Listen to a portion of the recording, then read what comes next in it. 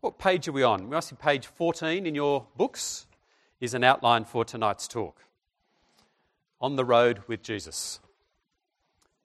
I think I was in year 5 when I went on a camp. Not like this, but much more fun. Year 5s, you can make fun out of anything when you're year 5. I just can't do those sort of energetic things anymore. But I remember we had a speaker at the camp, and he was the sort of speaker that any year 5 guy would just fall in love with. He was masculine, he was good fun, he had terrific funny stories, he wore costumes, he got us doing all sorts of active stuff. And the climax of the camp was a talk he gave from the story of Levi. Remember, Jesus found this tax collector on the way, sitting in his booth. He said, "Levi, just come and follow me." Levi left it all, just walked away from it, and followed Jesus on the road. And he said to us, this bunch of years, we're probably all 4 to 6 or something in an upper primary school, all blokes. He said, "Will you follow Jesus?" And we all he said, if you all follow Jesus, I want you to stand up. So about half of us stood up, and we looked around, and the rest of the people all stood up as well. Then he said, "I want you to say, I will follow Jesus." And we said, "I will follow Jesus." He said, "Come on, I want you to mean it. I will follow Jesus." So we all shouted, "I will follow Jesus." And I remember going home feeling a bit pumped and a bit exhausted. Then it suddenly struck me, where to? Where do I follow Jesus to? I was all pumped to do it, but how do I do it? It was easy for Levi, wasn't he? He just had to get up and follow Jesus. Jesus walked in front of him. He just had to keep in step.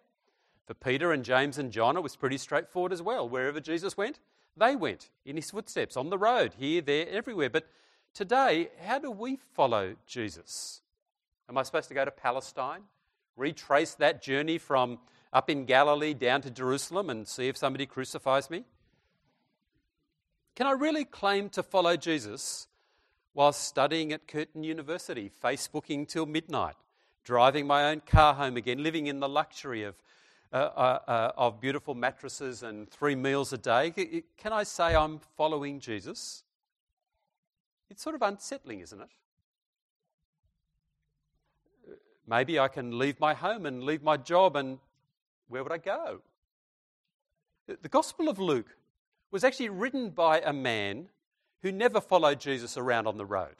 It was written to a guy called Theophilus, and for Theophilus, who didn't either. He was a distant spectator of the events that Luke describes, what Jesus did and said, his call for people to follow him. And we saw back in chapter 1 of Luke that Luke's primary purpose of writing his gospel was to tell it like it was, to tell what Jesus actually did and said, what was fulfilled among us. Not to get Theophilus to necessarily do anything. He doesn't say to Theophilus, "You've got to quit your job now and head off to Palestine." Instead, he writes so that Theophilus, and so that we can be confident. We can be certain about the things that happened, about Jesus and what he accomplished. That Jesus was God's decisive intervention, God's plan to solve the human problem, to rescue people from evil and all its effects, the kingdom of God. And he wants Theophilus to know that it's really happened. This world is a different place now. It might look the same, but something has fundamentally changed. Evil has been short-circuited as Jesus bore the evil of humans in his own death on the cross. Death has been defeated by the resurrection of Jesus. The kingdom has arrived, but it's still to be completed. We live in that overlap of the ages. How do we live as disciples in that overlap?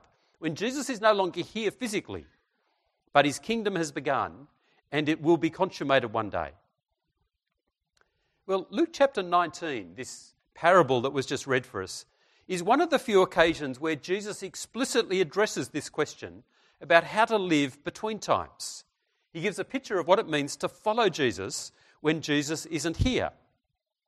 It's a great little story, isn't it? This nobleman goes away to a distant country to receive a kingdom. That's literally what it says, to receive a kingdom.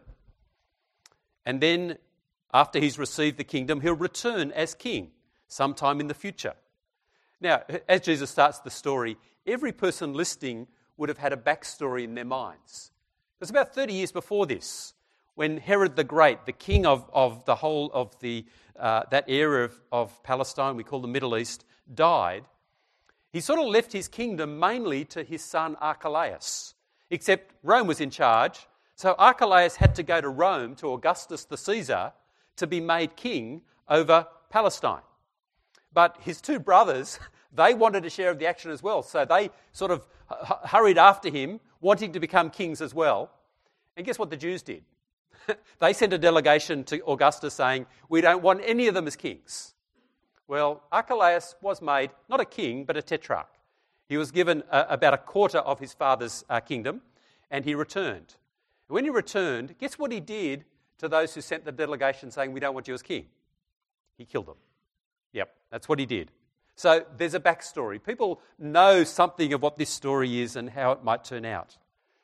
But it's a story not about Archelaus, but about Jesus. This nobleman, this son of the king, who's given a kingdom by his father through his own death and resurrection. But then he's absent for a significant period of time before he returns to planet Earth as king. And the story for Jesus has two strands, two groups of people. There's the servants and the subjects. And in verse 13, he summons 10 servants, and he gave them 10 minas, that is 1 mina each. And he said to them, put this money to work until I come back. Now, a mina, our money, it's worth maybe $15,000. It's not a fortune, but it's a significant amount of money. When he says put it to work, what he's saying is not invest it in the stock market, see what return you can get, but use it as capital to start a business. And you could do something with a mina.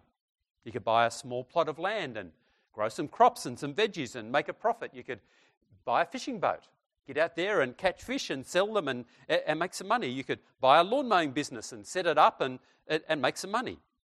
Now, it's not enough money for you to sit back. You've got to put work into it. It's the capital to get you going. Then with the hard work that you put into the business and a bit of entrepreneurial flair, you can make a good profit. We're told in verse 14, though, the subjects hated him and sent a delegation after him to say, we don't want this man to be our king. But he was made king, verse 15. And finally, eventually, he returns home as king. And that's the day of reckoning for everybody. And he calls his servants to give an account. And you know how the story goes, don't you? The one of them who'd received a mina gives him back 10. This is the profit I've made. And he says, well done. I'll put you in charge of 10 cities. Then the 5, one of them's made 5. He gives that back to the king. Similar response. And then the third one comes and he returns the mina he was given and nothing more. And he gives a little explanation. Explanation comes in verse 20 and 21. I was afraid of you because you are a hard man. You take out what you did not put in and reap what you did not sow. Now, the boss, the king, hasn't lost anything, but he hasn't gained anything either. His master replied, I will judge you by your own words, you wicked servant. You knew, did you, that I was a hard man, taking out what I did not put in, reaping what I didn't sow? Why then didn't you put my money on deposit so that when I came back, I would have collected it with interest? That is, basically says, your own words condemn you. Let's assume for a moment that you're speaking the truth. If you really believed I was a hard man, you know, you're blaming me for your problem, but let's run with it for a minute. If I was a hard man, what would you have done with the mina? If you actually believed that, then you would have at least put it in the bank and got a bit of interest. Because you know I would have demanded something. No, it's actually a whole fib. It's a lie. That's not the truth. The truth is that you are a wicked, lazy servant. You couldn't care less about my assets. You're not really a servant of mine at all. It's just a blatant lie. You've used my absence to do your own thing. Well, what does all that mean? It's not hard to see the parallels that Jesus is the king. It means, firstly, that there's a considerable time between the king leaving, Jesus leaving, and his return. Time to grow a business, a sort of lifespan, or half a lifespan at least. And then secondly, it means that when Jesus returns as king, the people who didn't want Jesus as king will find themselves caught out. Now, that's a serious thing to say, isn't it? Because my experience of Australia, my experience of UWA and the other campuses in Perth, is that the vast majority of people do not want Jesus as king. They want to live their own lives. The idea of bowing their knee to Jesus and serving him as king is abhorrent. But he will return as king. In a sense, it's tough luck. You don't get to make that decision. It's made by God, not by you. Then there are the servants, though, who do recognise Jesus as king. They've entered the kingdom in the language of Jesus. They've signed up as servants. They've been trusted by Jesus with his work while he's away to increase his assets. But with the last servant that's recorded, there's this pretty unsubtle warning. That servant is exposed as really being at heart not a servant of the king. It's unsettling, isn't it? And it's meant to be unsettling. Read verse 26. I tell you that everyone who has, more will be given. But as for the one who has nothing, even what he has will be taken away. He has got nothing, and yet even what he's got is taken away. He's in a worse position than if he'd never had anything. That leaves a couple of critical questions, I think. What are the king's assets? What is it that the king wants when he comes back? What is an increase to his assets that us, by our labours, might be able to achieve? What is he wanting to be given when he returns? Does he want us to have big, fat bank accounts so we can see the $1 million and collect lots and lots of money? I very much doubt it. Does he want to see lots of sporting trophies in the pool room just waiting for him to come and inspect, or more degrees on the wall? I suspect not. What does it mean to follow Jesus when he isn't here? Well, there's an obvious way to answer the question. That is to just ask, well, what was Jesus' mission when he was here? And that's what we explored last night. That's very clear, isn't it? What did he come for? What did he give his life for? To seek and to save the lost. To find the lost. To save the lost. That is, if you want to put it really, really starkly and bluntly, it's people. They're the asset Jesus wants. A people for his kingdom. Populated with many, many people. Now that's sort of so obvious, but it's not that obvious either, is it? I did engineering at university. I finished high school. I didn't have that strong an idea what I wanted to do, but engineering was attractive. I wasn't too bad at the maths and science, but my main motivation to do engineering, and those of you who know me know how much sense this makes, I wanted nothing to do with people. Because people are a hassle, aren't they? They never do what you expect. They let you down. They're always changing their minds. Machines are predictable. You can control them. You can program them. You can get them to do what you want. So engineering suited me to a T. Engineers here? Yep, you agree, don't you? In my third year, I went to uni as a Christian. In my third year at uni, I started to hear and listen to the scriptures a bit more closely. I started to take them a bit more seriously. And you know what I discovered? God loves people. What a shock. I mean, why didn't I work that out before? It's obvious, isn't it? Jesus did not die for machines. He died for people. What is it that Jesus loves? It's people.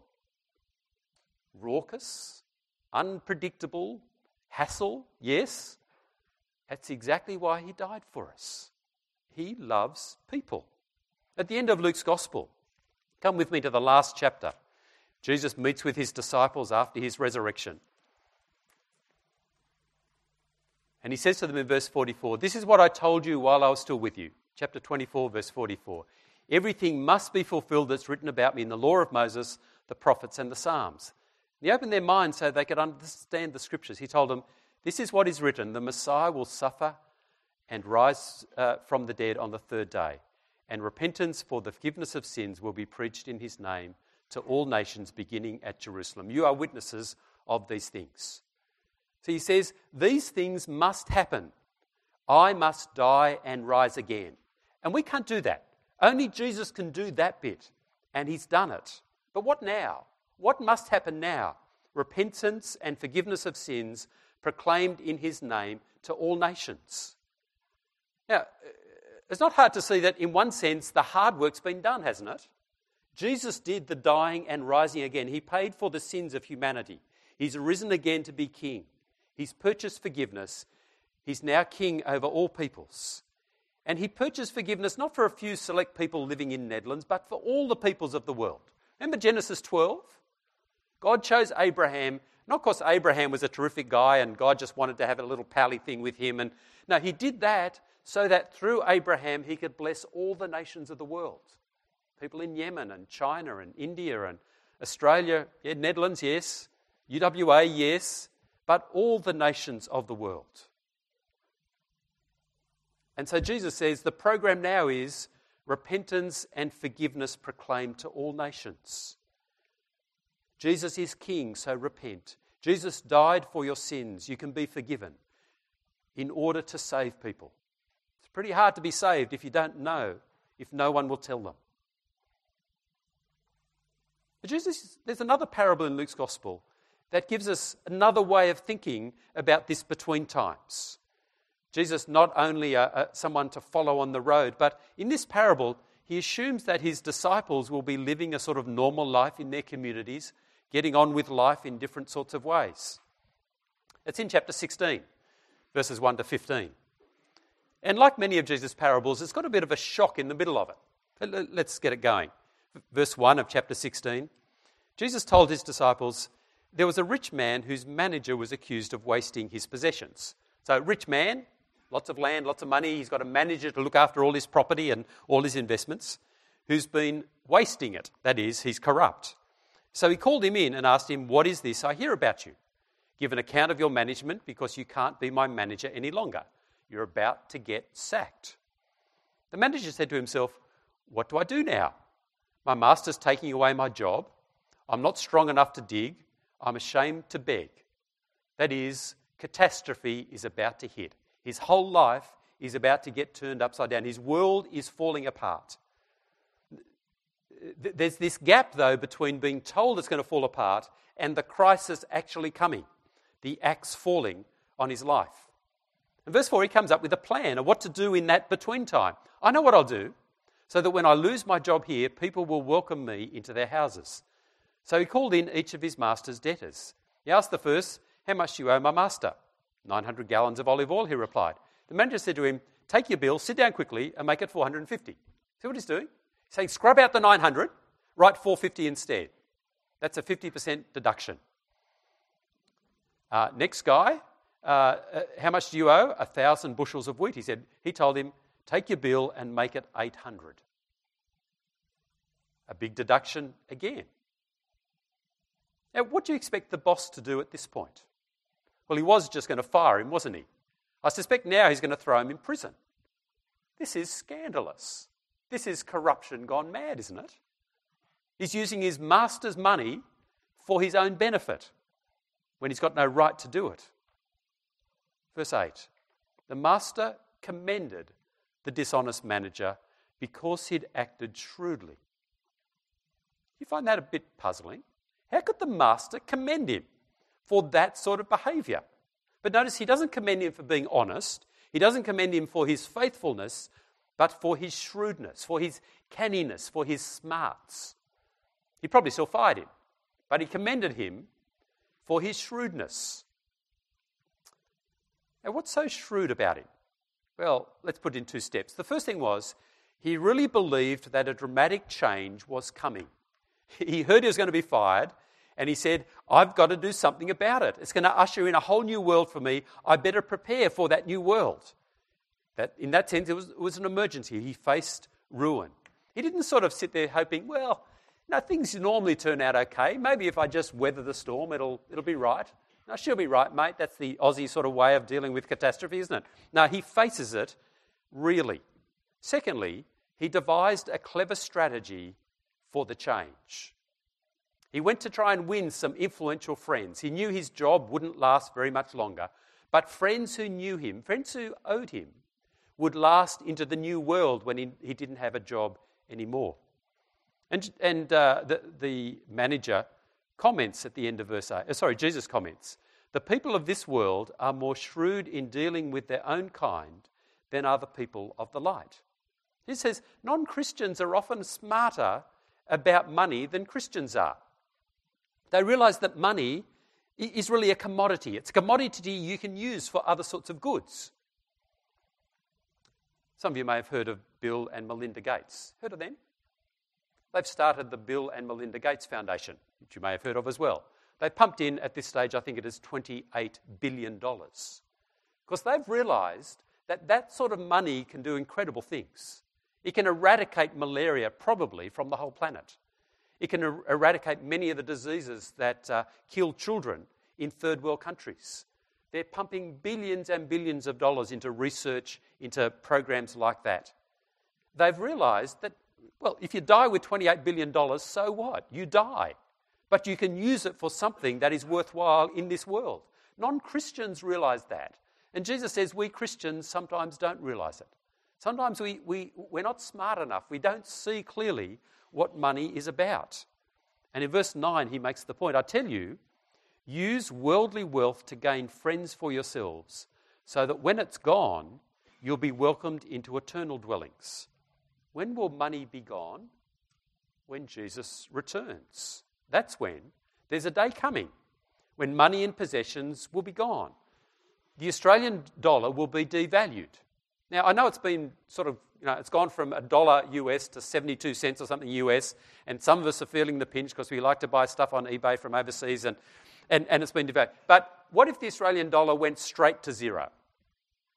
Because that's what's going to happen when Jesus returns. It'll be worth zip. And everything else that you might own will be worth zip. And you can't take it with you. Shrouds don't have pockets. There's no ATMs in the age to come. It will be a major change when Jesus returns, when the King comes. So what do you do with your money? Well, I guess you could say, let's just spend. Let's make sure at the end of our lives we've got no money left. Well, that's what my generation's doing, isn't it?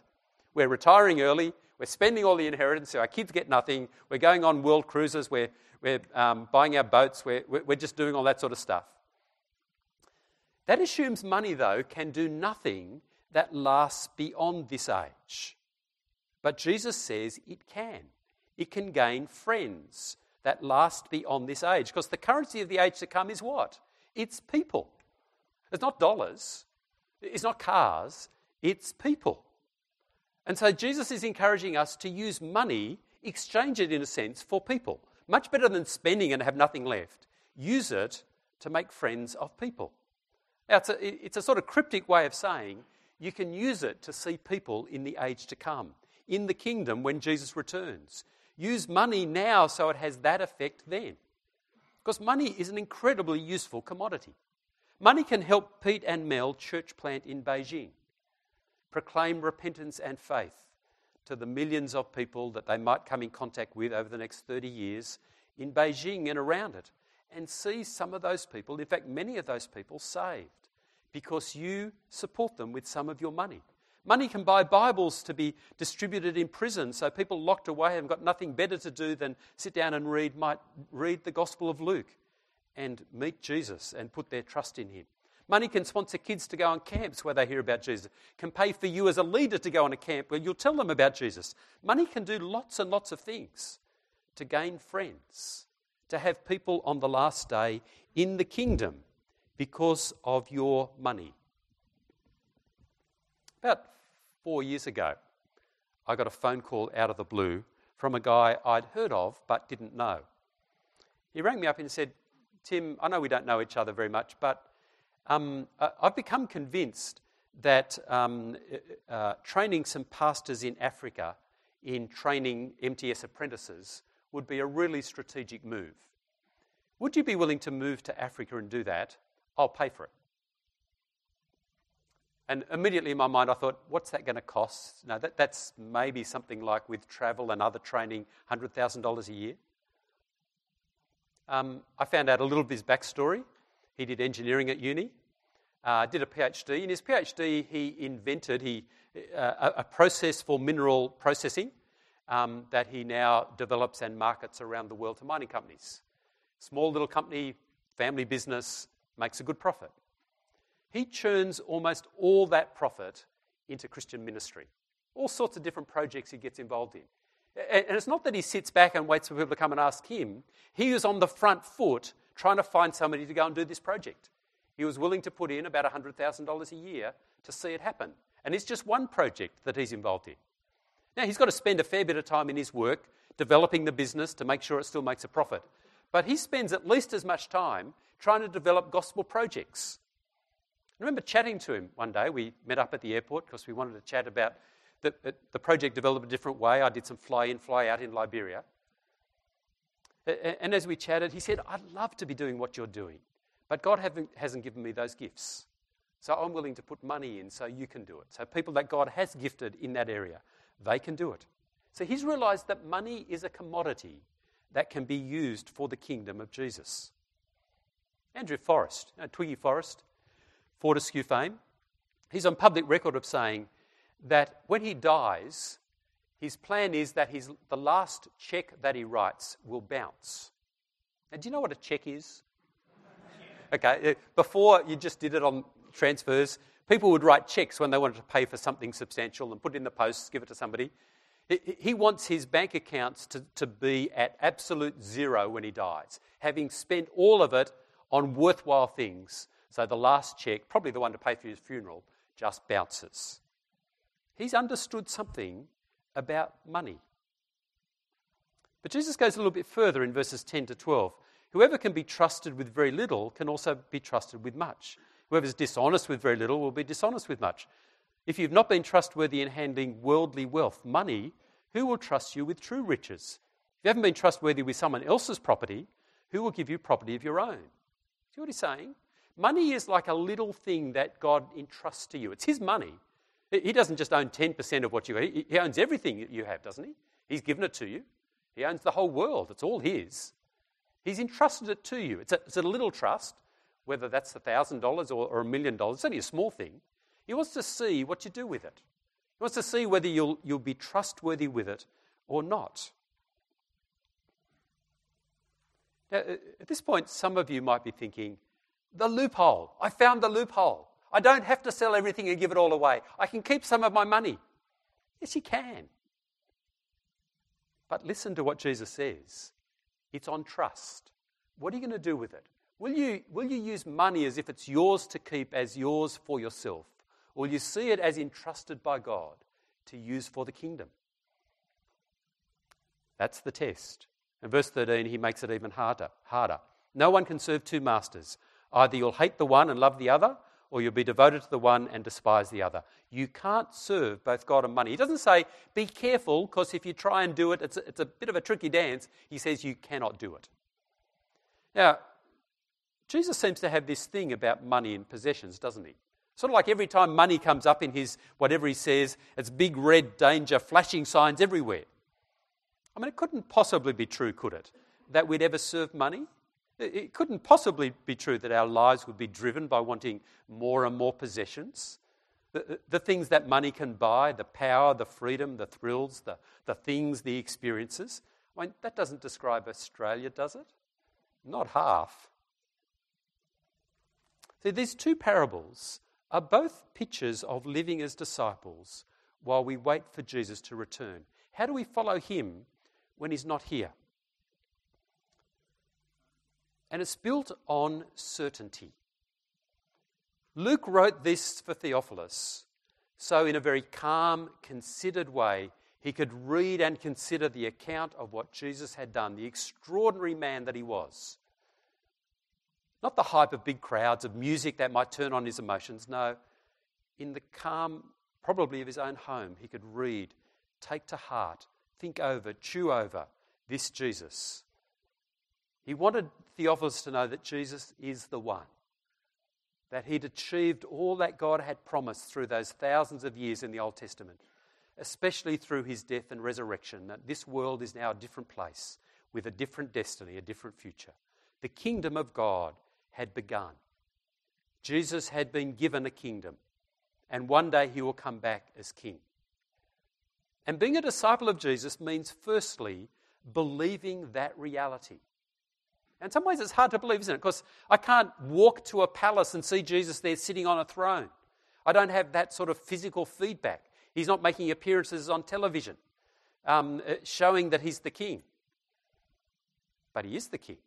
That's what we've seen this week, isn't it? Each and every incident reported by Luke reveals Jesus and his kingdom. It's there everywhere you look. You can't miss it. Are you convinced? Are you certain? Are you coming to that certainty that Luke wanted Theophilus to have? That Jesus will return one day and the kingdoms of this world will become the kingdom of the Son of God.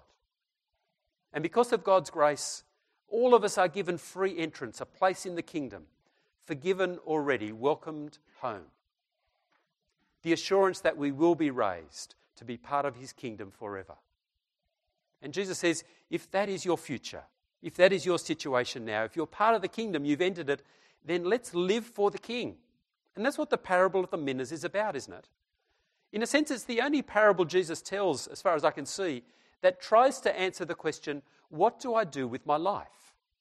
There's not a question most people ask, in some sense. We, in Western, affluent Australia, ask that question because we've got lots of options of what to do with our life. But here is an answer, and it's a very helpful answer. What do I do with my life? How do I live my life now between Jesus' first and second coming, between the kingdom being established and its consummation? Well, we live as servants of a king, of the King. And we've all been given a mina. Now, it's hard to know exactly what that is, but it's what you have because you're in the kingdom. And we're to get on serving the King, putting the mina to work. I want you to notice a few things about this. The first is, there's incredible freedom. He doesn't say to each of the servants, here's the business you're to start. And they don't get daily updates from the King, giving them instructions for today. Today, go here, go there, do this, do that. No, the King's away. There's actually no more instructions, no more words from the King. Just go and put it to work. There's thousands of ways you could do that. And you're free to choose. There's no one right way. You don't all have to be pastors or missionaries in Beijing. We can't all do that. We'll do it all sorts of different ways, and you've got the freedom to choose how you will do it. But the goal is really clear, isn't it? All have exactly the same goal, to increase the King's assets. People saved on the last day. And there's an expectation in that freedom that we'll be entrepreneurial. We'll make things happen. We'll be creative. We won't just sit back passively. But with the help of the Spirit, we'll put our energies into things. It'll take hard work, sustained effort, long-term effort, probably in the same sort of direction.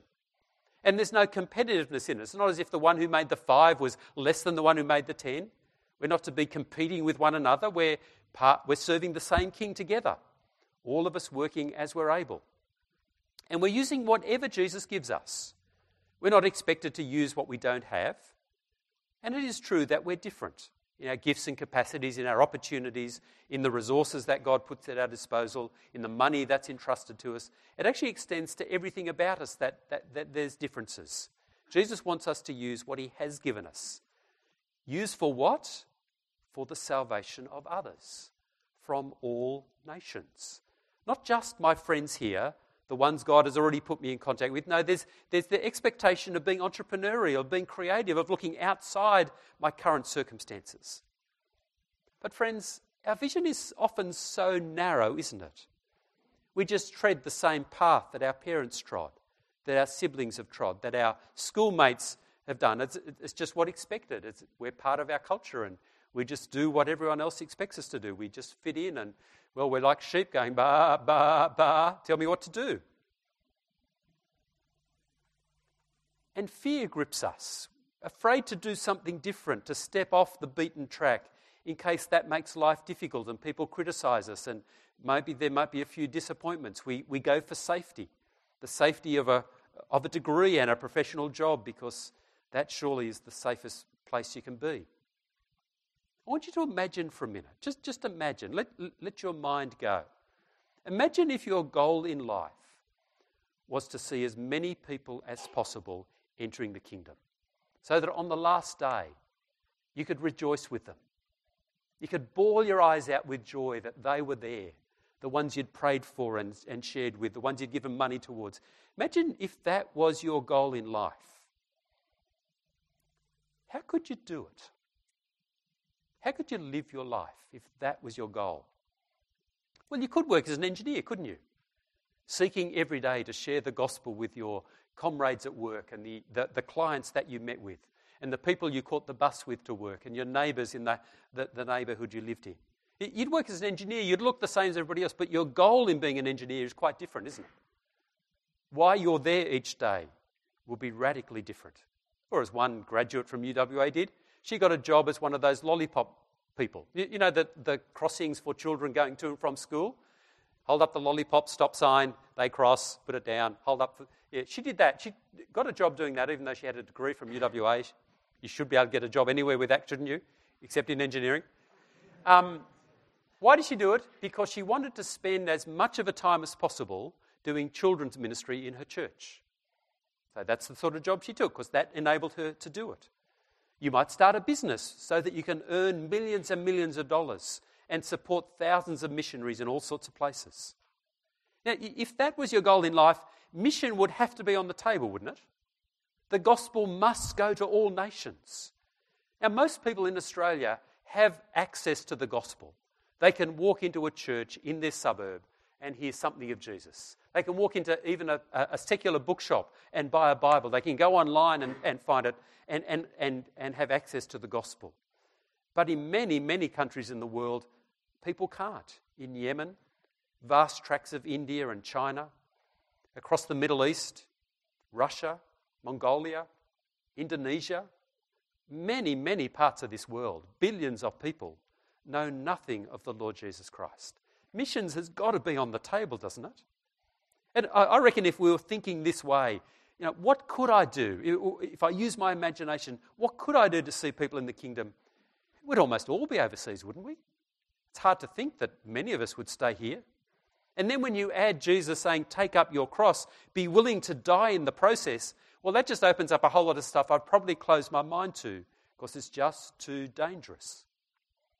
One of my heroes is a guy called Count Zinzendorf. He was a Polish nobleman in the 1700s.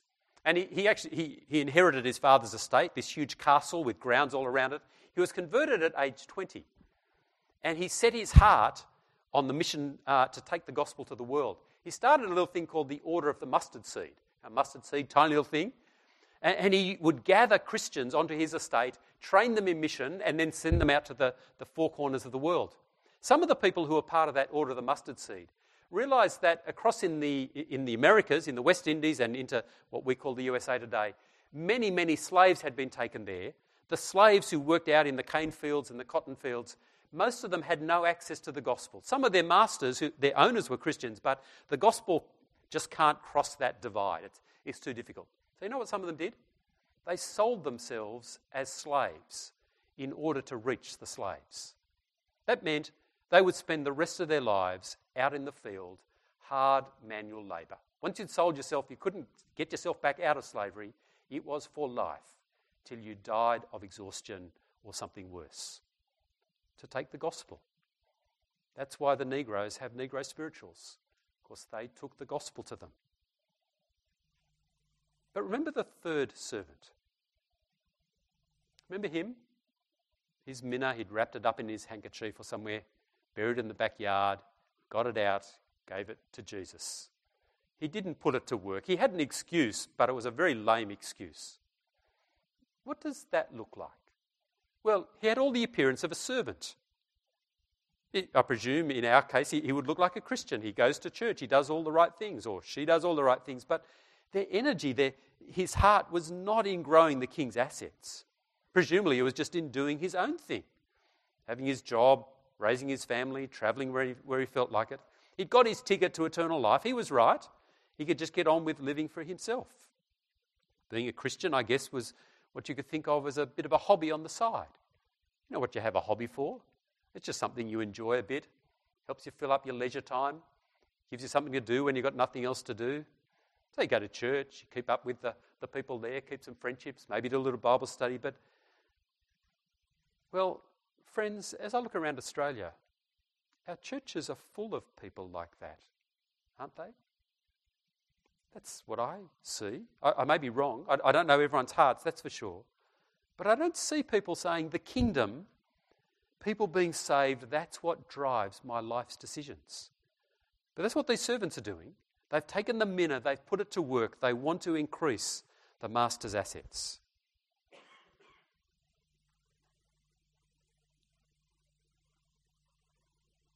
So I want you to imagine those first two servants waiting for the king. a deep love for the King flowing through their veins because they know they've been forgiven. And they're putting their heart and soul into growing his kingdom, proclaiming repentance and forgiveness. That's what Jesus is calling us to. That's what it means to be part of the kingdom, to do it for life. Now, when you're 20, what you do with your life feels quite vague and ambiguous, I think. You could do all sorts of things. You're young, so many options are still open. It's not formed yet.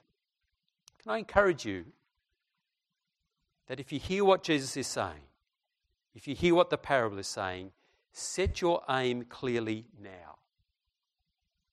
And use your time while you're at uni to try and explore how you could use your life in the cause of the gospel.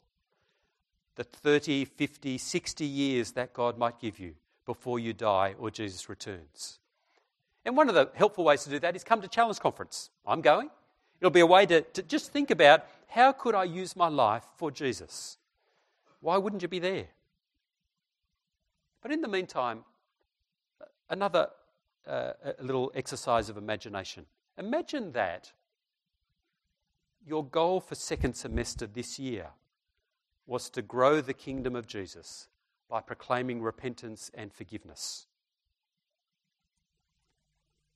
Because let me warn you, if you won't do it now, you won't do it with the rest of your life. You're kidding yourself if you're thinking, I won't live for the kingdom now. I won't have this goal, my goal, growing the kingdom of God, but I will in 5 years. Now, if you won't do it now, you won't do it then. You're just pulling the wool over your eyes.